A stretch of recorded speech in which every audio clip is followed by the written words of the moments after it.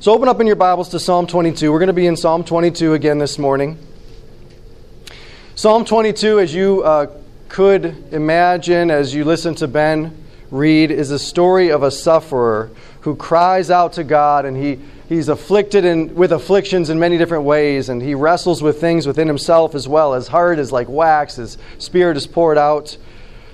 It tells the story of how he is defeated all the way even to death in verse 15. You lay me in the dust of death, and he's just this side of the grave. But then there's this astonishing moment that emerges in verse 22, kind of comes out of nowhere. We're going to reflect on this a little bit this morning.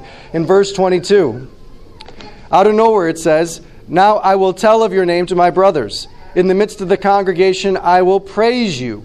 You who fear the Lord, praise him. All you offspring of Jacob, glorify him, and stand in awe of him, all you offspring of Israel. For he has not despised or abhorred the affliction of the afflicted, and he has not hidden his face from him, but has heard when he cried to him." Why is there this turn? There's this turn in the text in verse 22. Why?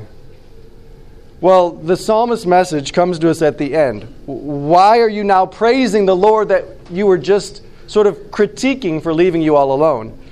And he says in verse 30, "Posterity shall serve the Lord. It shall be told of the Lord to the coming generation. They shall come and proclaim his righteousness to a people yet unborn." And what is the message? That he has done it. This is God did something. We're going to reflect this morning and ask the question, what did God do? What has God done? The Lord has done this. What has God done? Now, this is an important question because Jesus takes Psalm 22 and says, "This is about me most truly." Jesus believed the message of Psalm 22. He quotes verse 1 while he's on the cross. He's saying, "I believe that what Psalm 22 says is going to come true for me. I believe that God has done it, and he's going to do it for me." So we need to reflect on what God has done. Today we celebrate what God has done for Christ, what God has done for us in Christ. And what has God done? Well, for Jesus, in Jesus' mind, and so for us, the answer to what God has done is told in part in Psalm 22. What has God done? Now, I think it's important, in the interest of full disclosure, in the interest of total honesty here, to begin with what God has not done. What God has not done for the psalmist, did not do for Jesus, does not do for us. God does not answer our prayer when we want him to have it answered by. He does not come quickly. The psalmist prays, "O Lord, come quickly to my aid." He does not come quickly. He does not prevent us from being mocked. He doesn't prevent us from looking silly for believing in this God. God did not prevent us from feeling far from him. He did not keep us from circumstances that felt hopeless and helpless. God did not protect us from the bulls, the lions, the dogs, the circumstances, the people around us that are too many and too much for us. God did not keep us from the terror the psalmist describes, where his heart is melted like wax, his bones are out of joint. God lets us be vulnerable and limited and weak. He lets us be defeated. He lets us die. Now you might say, well, this is the worst Easter sermon so far, right? Because if this is what God doesn't do, what does it matter what he did? What he doesn't do is so bad. What he doesn't do is so terrible. Why does it even matter what he did? What could he possibly do that could compare with this weighty, enduring series of afflictions that is this life? What could he possibly do? The Bible begins in Genesis 1 with a world in chaos and darkness, fear and uncertainty. It says that the world was formless and void. It was full of chaos. It was darkness was upon the face of the deep. But then into that world, into that condition, God says, let there be light. And the light of God begins the life of the world. But then almost immediately, by Genesis 3, sin enters the world. And sinners fill the world. And so we return to that original condition. Chaos, darkness, death, fear, rule again. And this is the world we live in, the world of the first part of Psalm 22. The bulls of Bashan and roaring lions and dogs encircling us. And our hearts not able to handle it. This is the world we live in. It's like when you go on vacation and you stay in a family member's home or a hotel or an Airbnb, right? This is the world we live in. And you wake up in the middle of the night and you have to go to the bathroom. And you try to make your way there, but every noise is a little, what's that? And every shadow is a little, did that just move? And you're stubbing your toe on everything all the time. This is the world we live in. But you're compelled by this need. You've got this longing and this aching, and it's scary and painful. And this is the world that we live in. So what could God possibly do to compensate for this? There's only one thing He could do. One thing that those who are angry with Him demand that He does. One thing that those of us who fear Him hope and pray that He will do. And that is to fix it. Fix it. Do creation again. Just from the top. Do it again. Do it anew. So what did God do according to the psalmist? Look with me at verses 23 and 24. We're going to start where the psalmist starts with the kind of thing God does.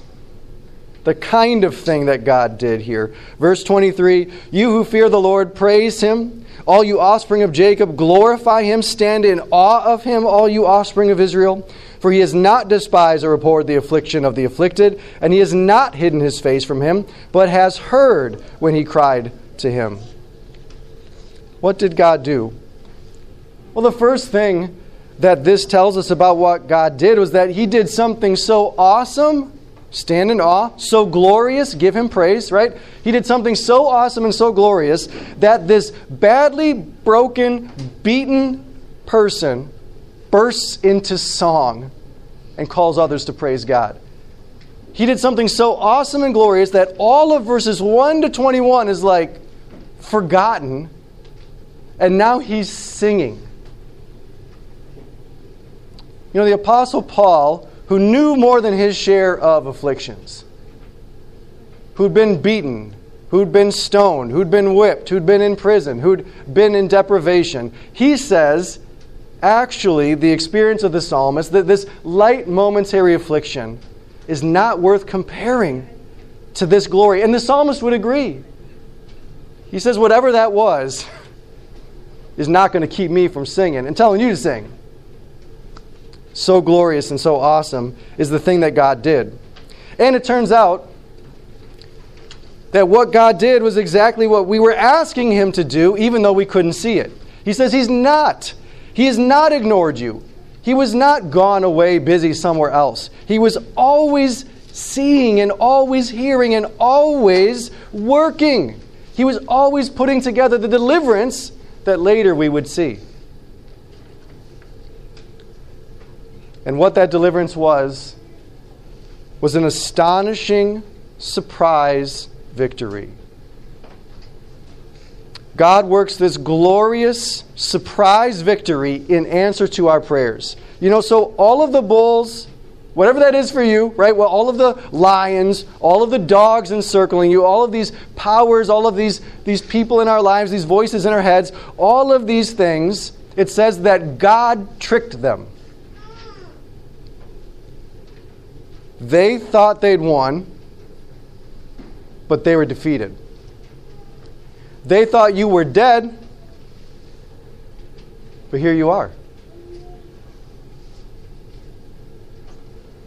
I'm so thankful for the National Collegiate Athletic Association, for hosting their annual basketball tournaments in the month of March as preparation for Holy Week and for our Easter celebration. And in the tournament of the basketball players in the month of March, they actually call it, you know what they call the basketball tournament in March? What do they call it? March Madness. Why is it madness? Because of the number of astonishing, glorious, surprise victories in answer to the prayers of those colleges that occur, right? Because it is a common thing to have a team that doesn't even deserve to be on the same court with this other team. They're so poorly ranked, their record is so bad, and there they are. They're the underdogs, they're way behind, and then it comes down to the last second, and they're 1 point away, and they make a shot. Madness! This is what God does for the psalmist. This is what God does for Jesus. This is what God does for us. Last second shot. And completely changes the story. And completely changes everything. Now, we've been talking so far about what kind of things God did. God has done it. What kind of things He's done. Glorious, in answer to our prayers, astonishing victory. But what actually was this deliverance? What exactly did He do? And this is really interesting because in Psalm 22, we don't know. The only thing he says is God has done it. There's a gap in the text. We go from verse 21 where he's saying, rescue me, to verse 22 where he's saying, praise the Lord. There's this leap. There's this gap. There's this mystery. And I think that it is left a mystery because it's left for Jesus. The next time Psalm 22 appears in the Bible is on the mouth of Jesus Christ while He's hanging on the cross. And I think God left this gap and this mystery for Christ to reveal what God does. For Christ to reveal how we get from verse 21 to 22. How we go from distress to praise. And this is what we're here to celebrate this morning. What did God do? God did resurrection. That's what God did. God did resurrection. God raised Jesus, physically, bodily, dead Jesus, to new, astonishing, glorious life. God breathed into His nostrils again the breath of life, and Jesus went from being a dead and decaying 3.5 cubic yards of earth material to what He is still this day. Resurrection. What is resurrection? Resurrection is being made alive after being dead. Being made alive by God after being dead. Does this happen?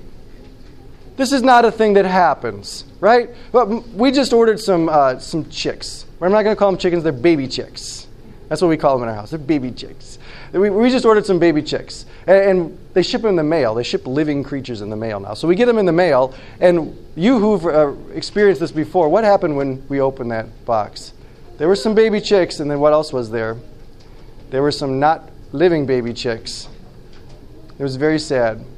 There was two baby chicks laying in the bottom of the box. And you know what we did for the next couple hours? We just stared at them. All six of us, us five and our dog, we just all stared at them. Probably with different motives, maybe. We stared at those baby chicks so hard, looking for any indication of resuscitation. What if they could come back to life, right? What if they did? That'd be awesome. But they didn't. Because that is what God and God alone can do. And that's what He did. You have done it. That's what He did in Jesus Christ. Now I want to point out a thing about resurrection. Because we like resurrection. But you know, the only people who get resurrection, right? Resurrection only comes to what kind of people? Dead people. Resurrection only comes to dead people. It only comes after all the things we're praying about don't happen. It only comes after our worst fears are realized, only after it looks like our enemies have won, only after we appear to be defeated and forsaken, only after it looks like our story is over, only then, after all is said and done, does God do what He alone can do. God has done this thing. He's the only one that can do it. I love being a dad of young kids, especially when my kids were even younger, because to them there were these things that it was like only I could do these things, right? And Janisha would play along with me in this, right?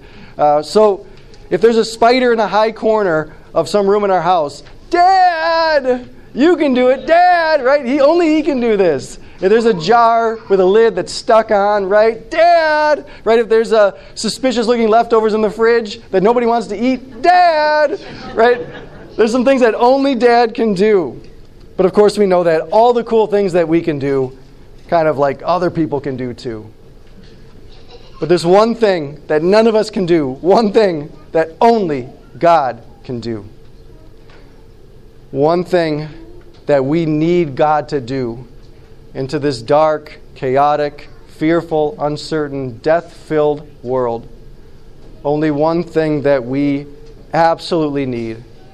And what we need is for God to give new life, for God to do this new creation work. And that is what God did that first Easter morning. He did new creation. So now let's think for a minute about what does the raising of Jesus Christ from the dead mean for us? And it means two things. The first thing is it means that we are assured of future resurrection. And the second thing it means is that we have proof for living the life of faith that we need today. We have the proof that we need for living the life of faith today. So the first of these two things that Jesus Christ's resurrection means for us is that we have an assurance of future resurrection. Because new creation has begun. Our new creation, I want you to imagine this for a second. We're gonna play kind of comic book land, right? We're going to kick out into the perspective of God. New creation for God is not a day that He looks forward to. It's a day that He looks upon. He doesn't look forward to that day. He looks upon that day because Christ is raised and we are raised in Him. It's like the perspective of a kid approaching Christmas Day and a parent. You're looking at this same present, right? And for the kid's perspective, it's a mystery, and someday it's going to be unveiled. But for the parent's perspective, it's already theirs. I already bought it. It's there. It's wrapped. It's done. It's right. It's a very different sense of time, a very different perspective on the situation. The kid's looking forward to that day when it becomes mine in the future, and the parents looking at the day past when they bought it and saying it's done. This is what we have. One day for us, one day in the future, everyone who has trusted in Jesus Christ and has died will be breathed on by the breath of life again. And we will live then glorious together forever with God. And that day in our future for God has already happened because Christ is risen. There's no question. So that's good for then, but what about now? What about today? Today, faith is a struggle today. As we saw in the story of Jesus Christ, He was mocked while He hung there on the cross. The psalmist was mocked. We are mocked and derided for our faith in God, for our claims to belong to your invisible magic spirit in the sky, right? We are mocked for these things. So what does the claim, He has done it, and what does God's resurrection of Jesus Christ from the dead mean for the conversation of faith according to Psalm 22? So look with me now at Psalm 22, verse 1. This is what Jesus Christ's resurrection from the dead, what God does for Christ there, proves for us today as well. Psalm 22, verse 1. My God, why have you forsaken me? Why are you so far from saving me from the words of my groaning? That's how it seems, right? But Jesus' resurrection from the dead proves that we weren't forsaken. It proves that God was not far. God was near. He was listening. He was working. and it means that God is. He is doing this today. However you feel, this is what's true. This was how Christ felt, but the resurrection proves this is what's true. The resurrection proves, look at verse 2. "Oh my God, I cry by day, but you don't answer, and by night, but I find no rest." What the resurrection proves is that our prayers were heard. God always had an answer coming. I know it feels like they aren't heard and the answer's not coming, but they were heard and they are coming. And so he says here, "I could find no rest." We could have always rested. And we can. You can pray and rest. The resurrection of Jesus Christ, let's go on to verses 3 to 5. The psalmist says, "Yet you, God, are holy, enthroned on the praises of Israel. In you our fathers trusted. They trusted and you delivered them. To you they cried and were rescued. In you they trusted and were not put to shame." The resurrection of Jesus Christ proves this. It proves that God is holy, that He is worthy of our praise and deserving of our trust. And we now know that however things feel and look, because they feel and look bad sometimes, however they feel and look, God can absolutely be counted on. He can absolutely be counted on. And then verses 6 to 8 as we conclude, the psalmist says, But I am a worm and not a man, scorned by mankind and despised by the people. All who see me mock me, they make mouths at me, they wag their heads. He trusts in the Lord, let Him deliver him. Let the Lord rescue him, if the Lord delights in him. Well, Jesus' resurrection from the dead proves that if you stick with God, you have no need ever to feel silly about your faith. God will come through. And we now know that however things look or feel, because sometimes they feel poorly and look bad, nothing separates us from the love of God in Christ Jesus our Lord. You remember this verse that Paul gives us in Romans chapter 8? "Neither death nor life, nor angels nor rulers, nor things present, nor things to come." Anybody here worried about things present or things to come? "Nor powers, nor height, nor depth, nor anything else in all creation can possibly separate us." Can possibly separate us from the love of God in Christ Jesus our Lord. This is what we need to hear today for our struggle of faith.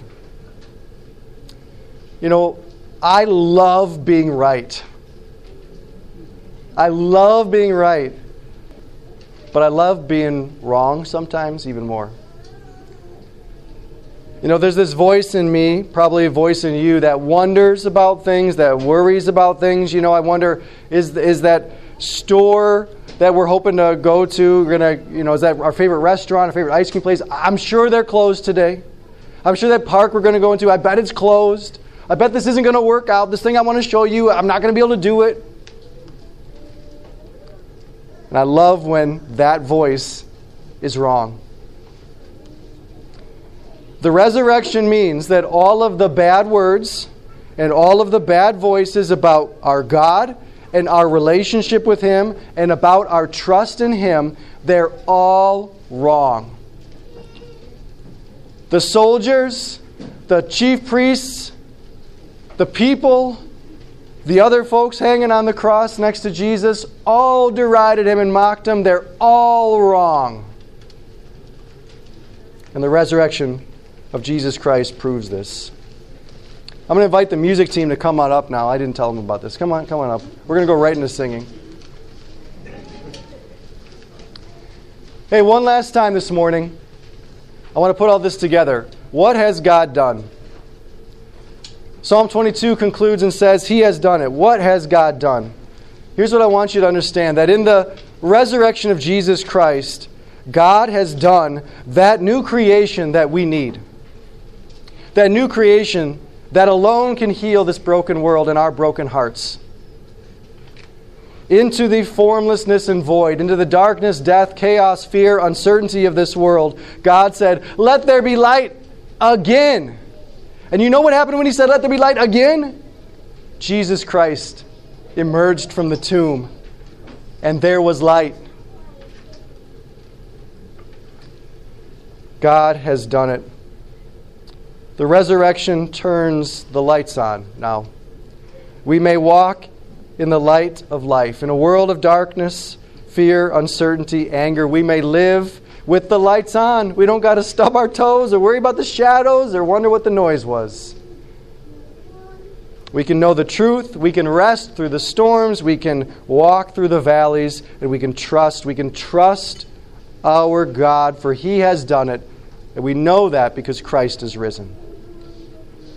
So just as the psalmist says to the congregation, "You who fear the Lord, stand with me." And let's give our Lord praise.